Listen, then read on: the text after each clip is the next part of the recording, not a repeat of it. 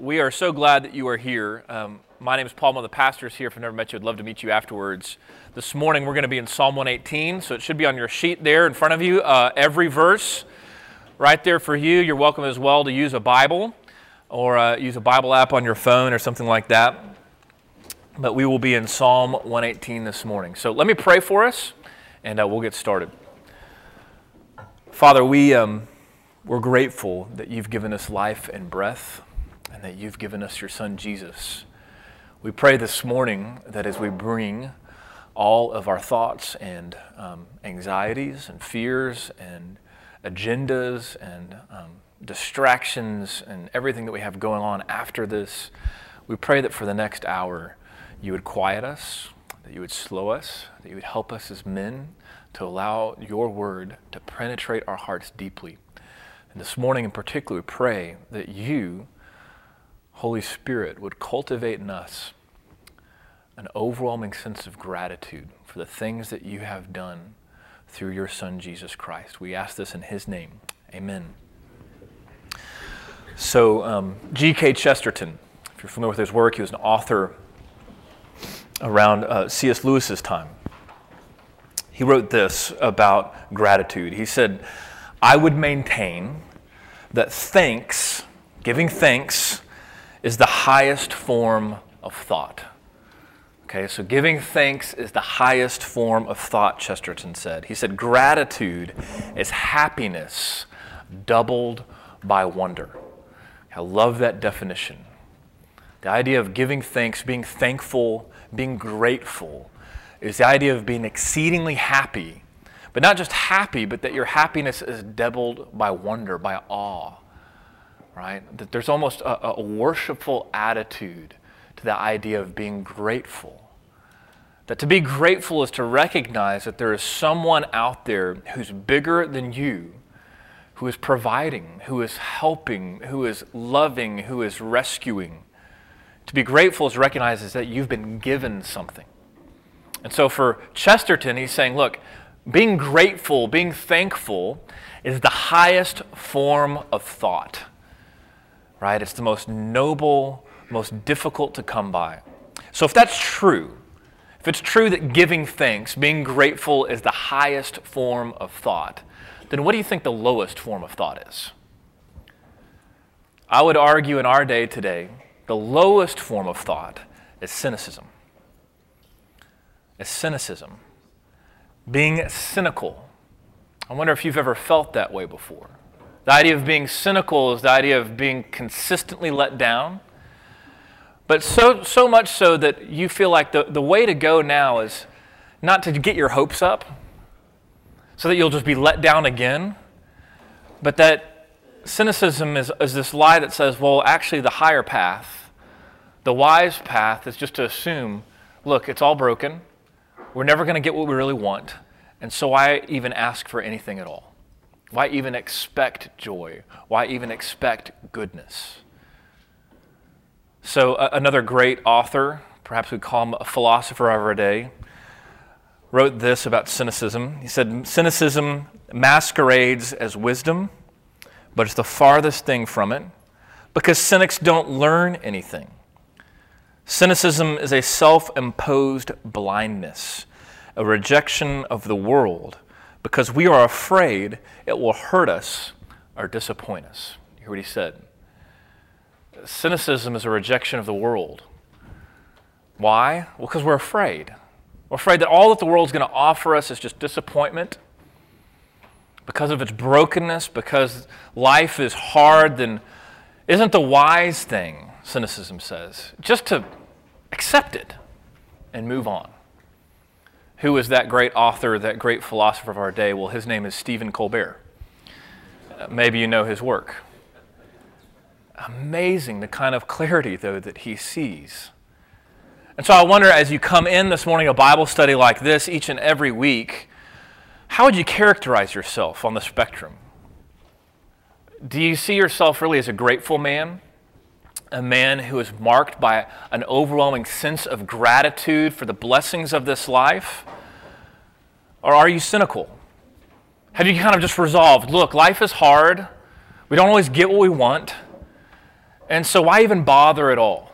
Isn't it just better to be cynical, to just assume that this broken world has nothing to offer?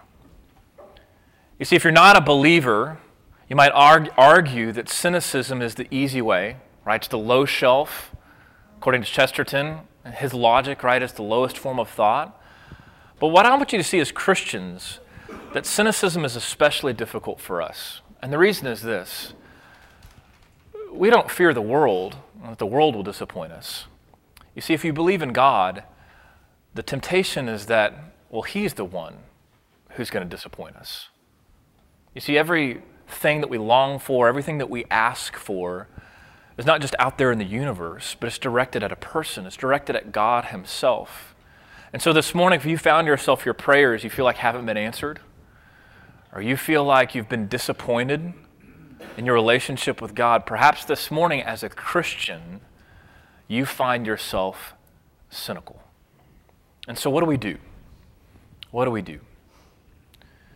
Well, to argue, we think about the spiritual disciplines. You think, okay, what are those? And you might quickly turn to what we talked about last week, right? Meditating on the Word, or prayer, or worship.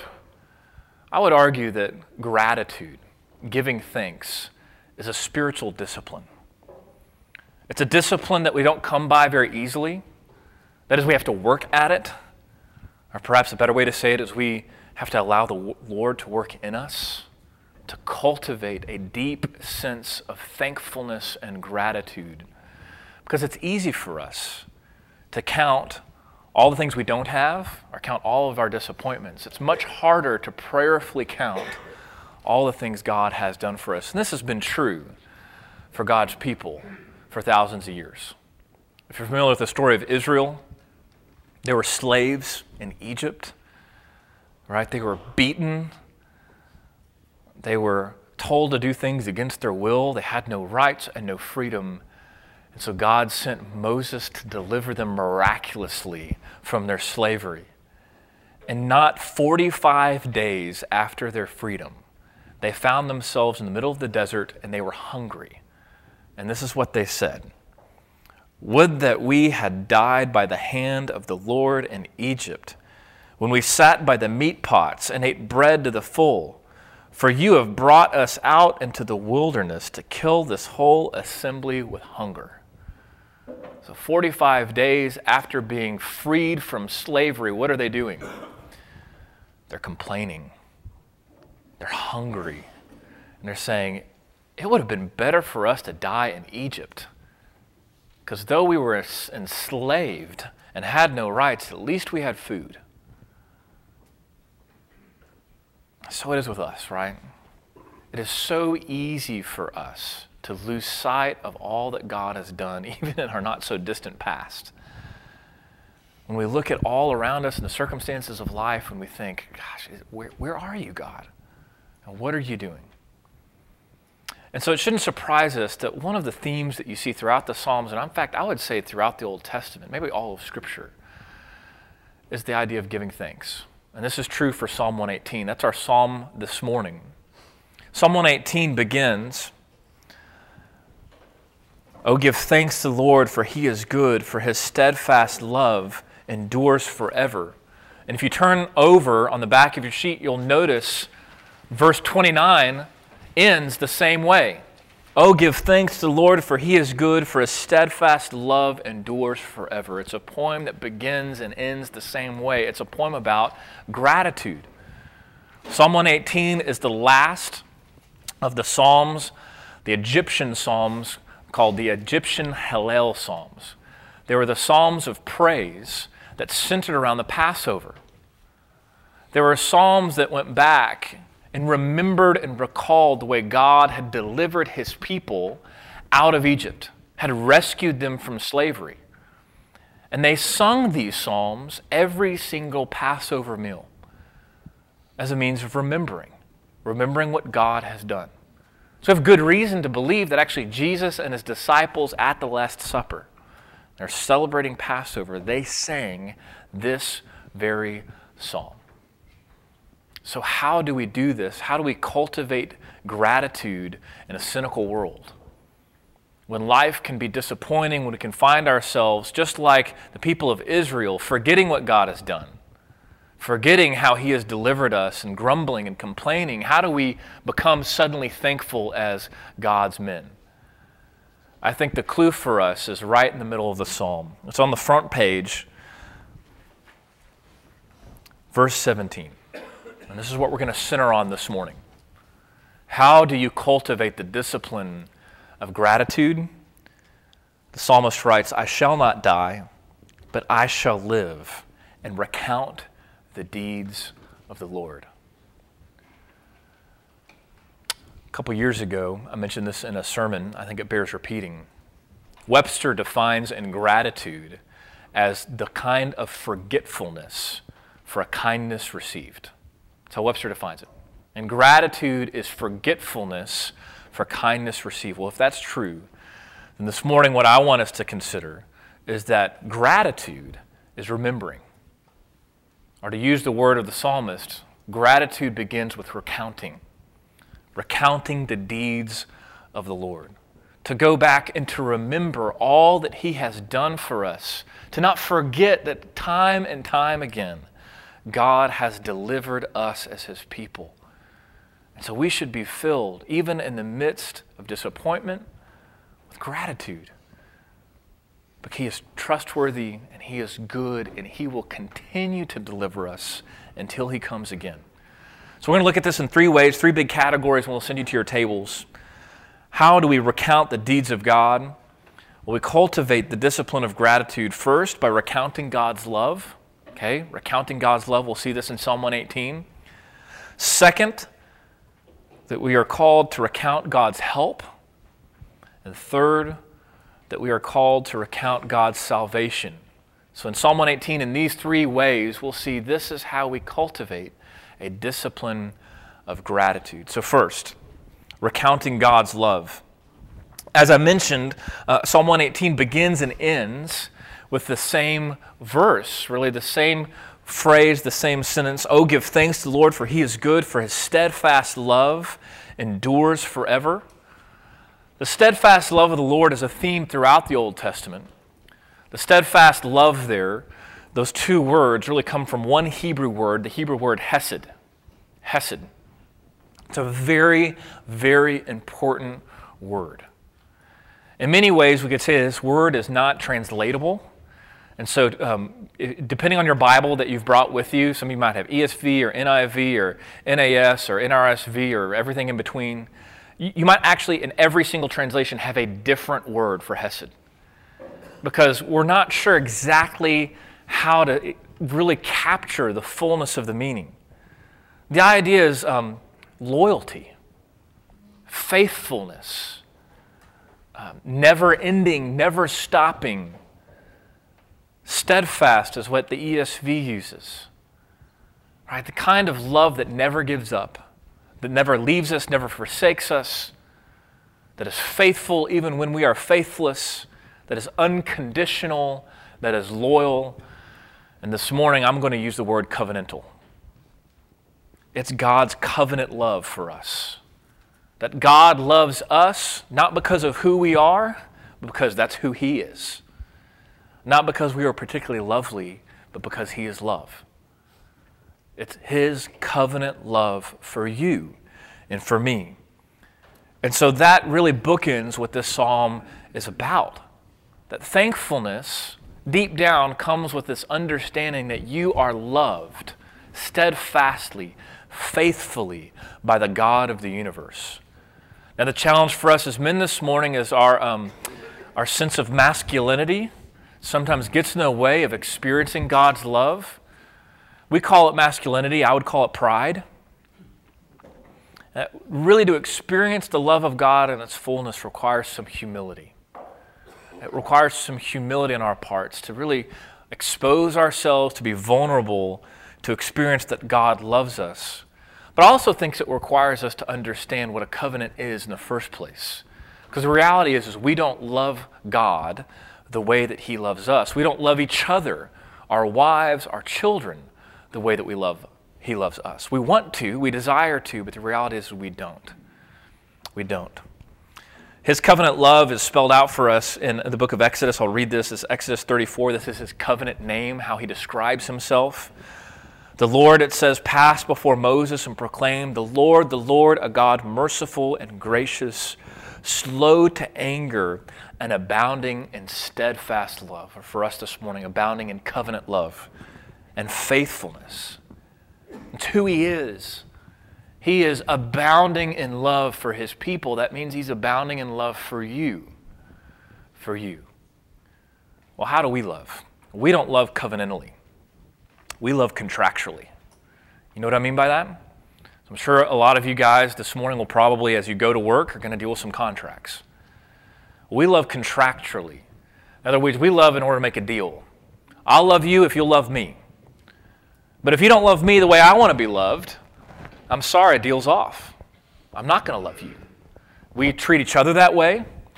We have made vows to our wives that says we're going to love unconditionally, but the reality is when push comes to shove, on any given day we can fall into the trap, right, of eye for an eye, saying, well, you didn't love me the way I want to be loved today, and so I'm going to respond in this way.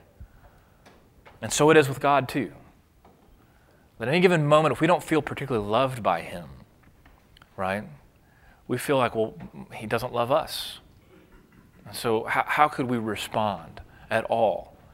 And what we fail to realize is God doesn't love us contractually.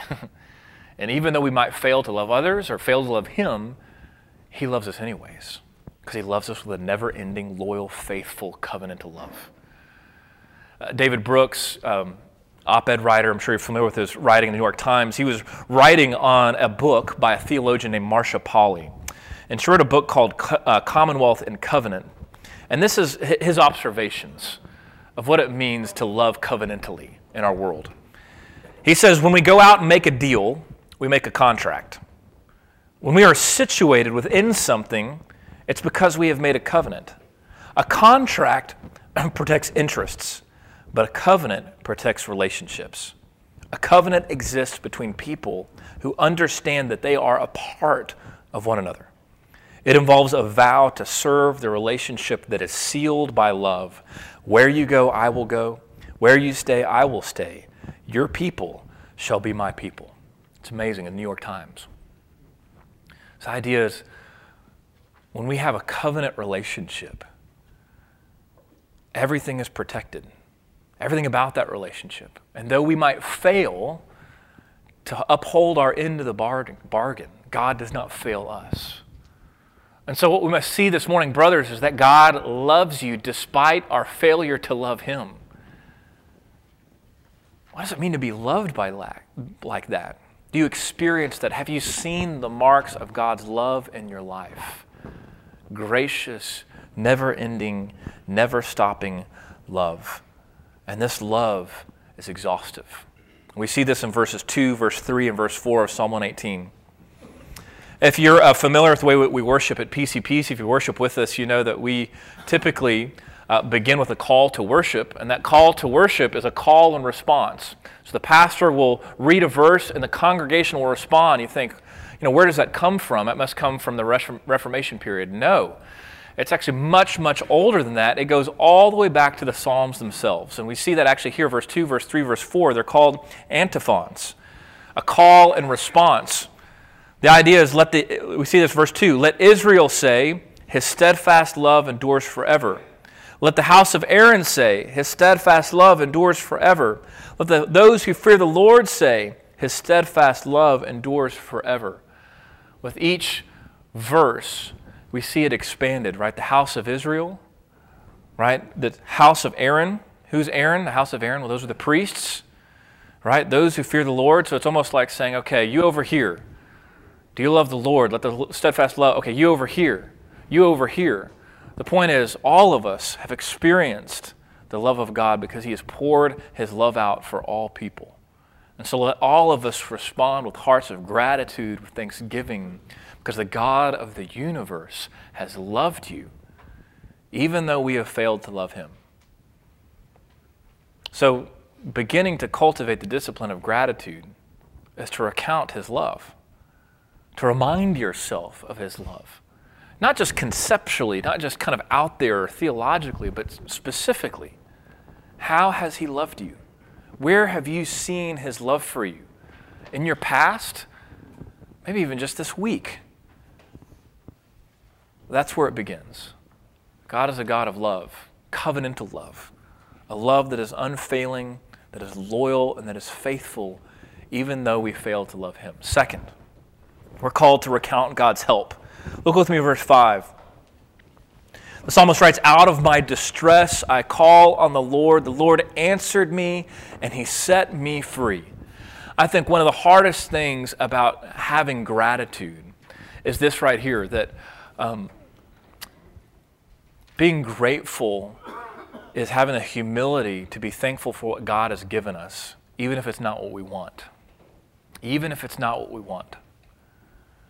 You see, like the people of Israel, it's easy for us to grumble, to look at what we don't have, or to say, look, I've been praying and pleading with you, and you have not answered me. We fail to recognize, well, perhaps he has. It's just not what you want. So what do we do with that? Right? Gratitude forces us to slam up against our desires and where they kind of hit a wall with the will of God. And so verse 5, we see this. It says, "Out of my distress I called on the Lord." Do you feel distressed?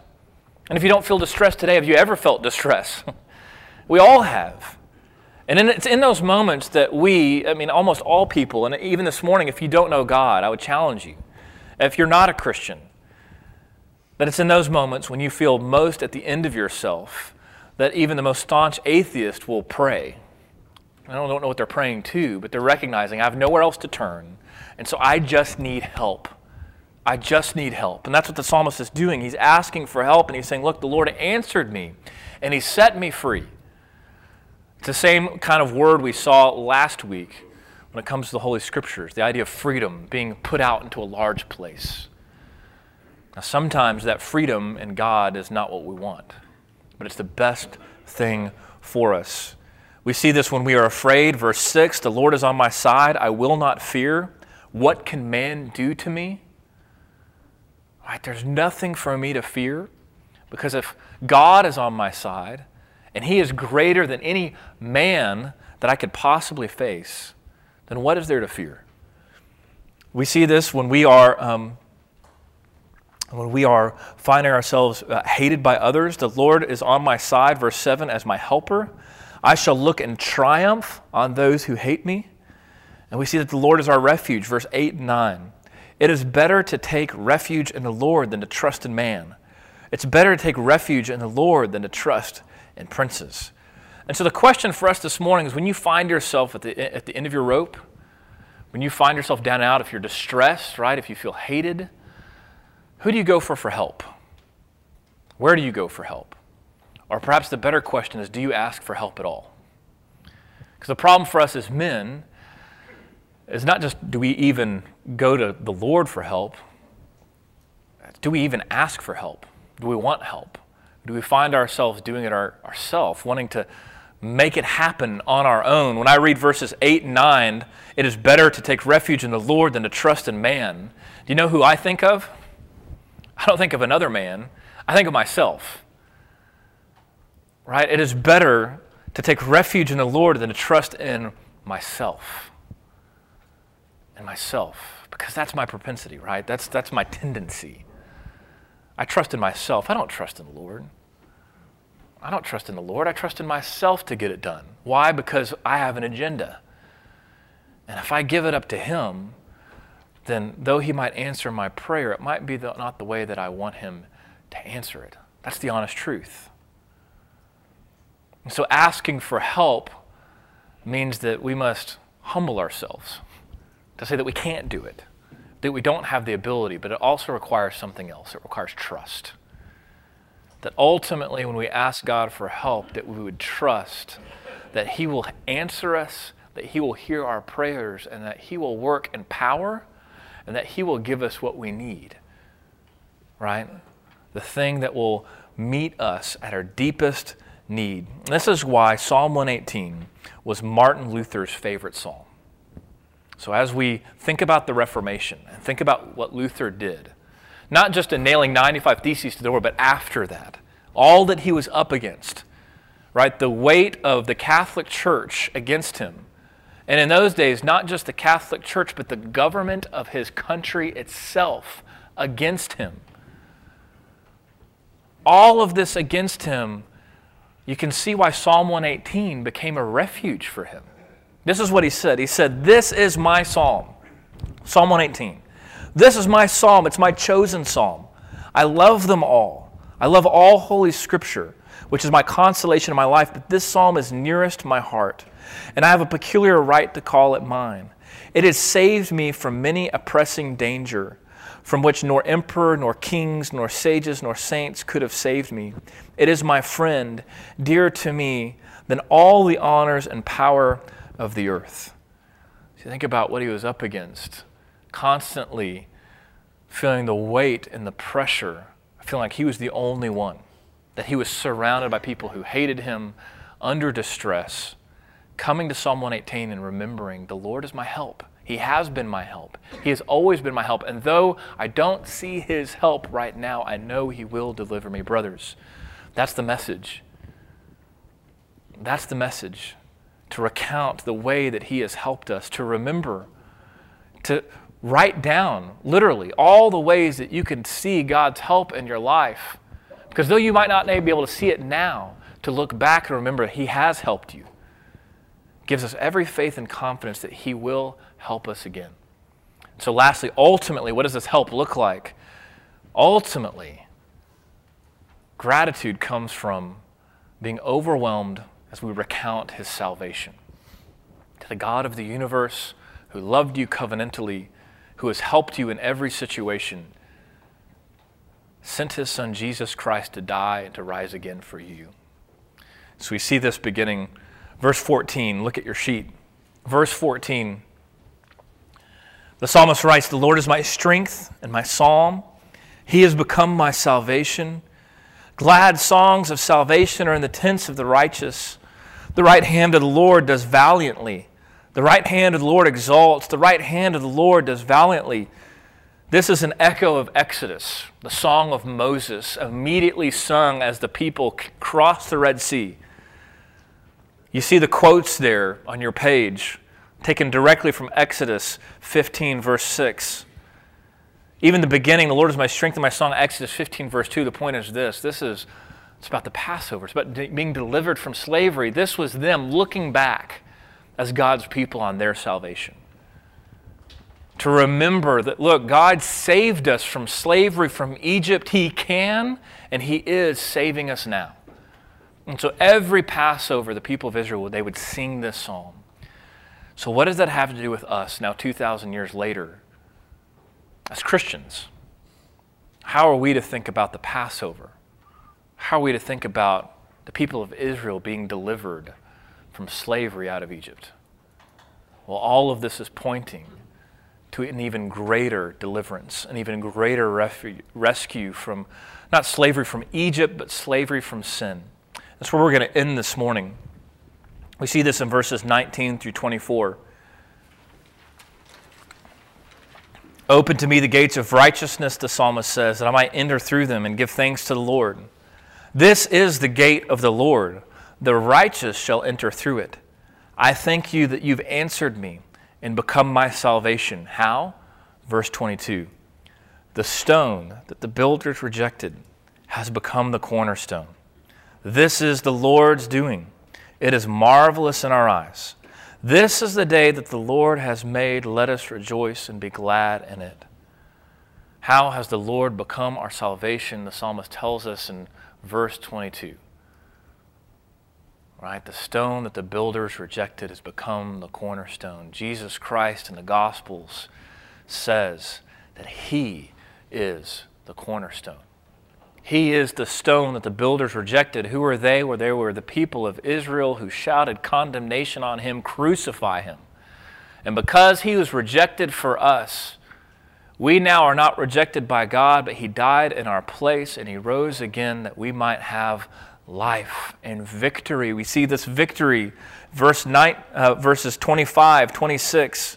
"Save us, we pray, O Lord. O Lord, we pray, give us success. Blessed is he who comes in the name of the Lord. We bless you from the house of the Lord. This, the Lord our God, he has made his light to shine upon us. Bind the festal sacrifice with cords up the horns to the altar. In the Gospel of John, Jesus came into Jerusalem before he would be crucified. And as he entered into the city, the people gathered and they began to wave palm branches. They were recognizing that the victory of the King, Jesus Christ, has come to us. And this is what they said. Look at verses 25 and 26 as I read this. Hosanna, blessed is he who comes in the name of the Lord, even the King of Israel. When Jesus entered into Jerusalem in the triumphal entry, the people were gathered around quoting Psalm 118. Blessed is he. Hosanna. Hosanna. What does Hosanna mean? It means save us. Save us. The people that day expected Jesus to save them from oppression, physically, politically. They thought that he would be someone who would come and restore the nation and kingdom of Israel as a political state, but Jesus came for so much more. He came to rescue them from sin and from death. And through his death and resurrection, we now have victory through him. So this morning I ask you, do you believe that? Have you trusted in the death and resurrection of Jesus Christ for your salvation? Because if God has opened your eyes to see that, then we can see why fundamentally the Christian life is centered on gratitude. Gratitude. Because how else could we not be thankful to recognize that God died for you? God died for me. And though we might face all kinds of storms in this life, he has rescued us, and one day he will come again. And so be thankful, be grateful in all circumstances. And though it's hard, and though we might be prone to cynicism, pray that God would begin to cultivate in you a heart of gratitude and recount the deeds of the Lord. He died for you, he rose again for you. He has helped you time and time again, and he loves you with a covenantal, unfailing, never giving up kind of love. Let me pray for you and send you to your tables as we think about gratitude this morning. Father, admittedly, even as I teach this, I'm preaching to myself that I am prone to cynicism. For me, I admit that the way that my cynicism comes out is I just don't always pray. I don't always ask for things in fear of what the answer might be. So, Father, for myself, I pray that you would cultivate a heart of gratitude, that in thanksgiving I would come to you as I recount all the things you've done for me, and I would long and rely on your help again. That I would recognize that you have sent your Son Jesus to die and to rise again for me. So pray that you would deliver me once more. Pray that it was well for my brothers this morning as we talk about these things at our tables. Help us to be honest with each other and with you. And we pray as we leave this place that you would cultivate in us the discipline of gratitude, that you would fill our hearts with thanksgiving, that we would overwhelm us with your covenantal love so we could respond with thanks. We ask this in Jesus' name. Amen.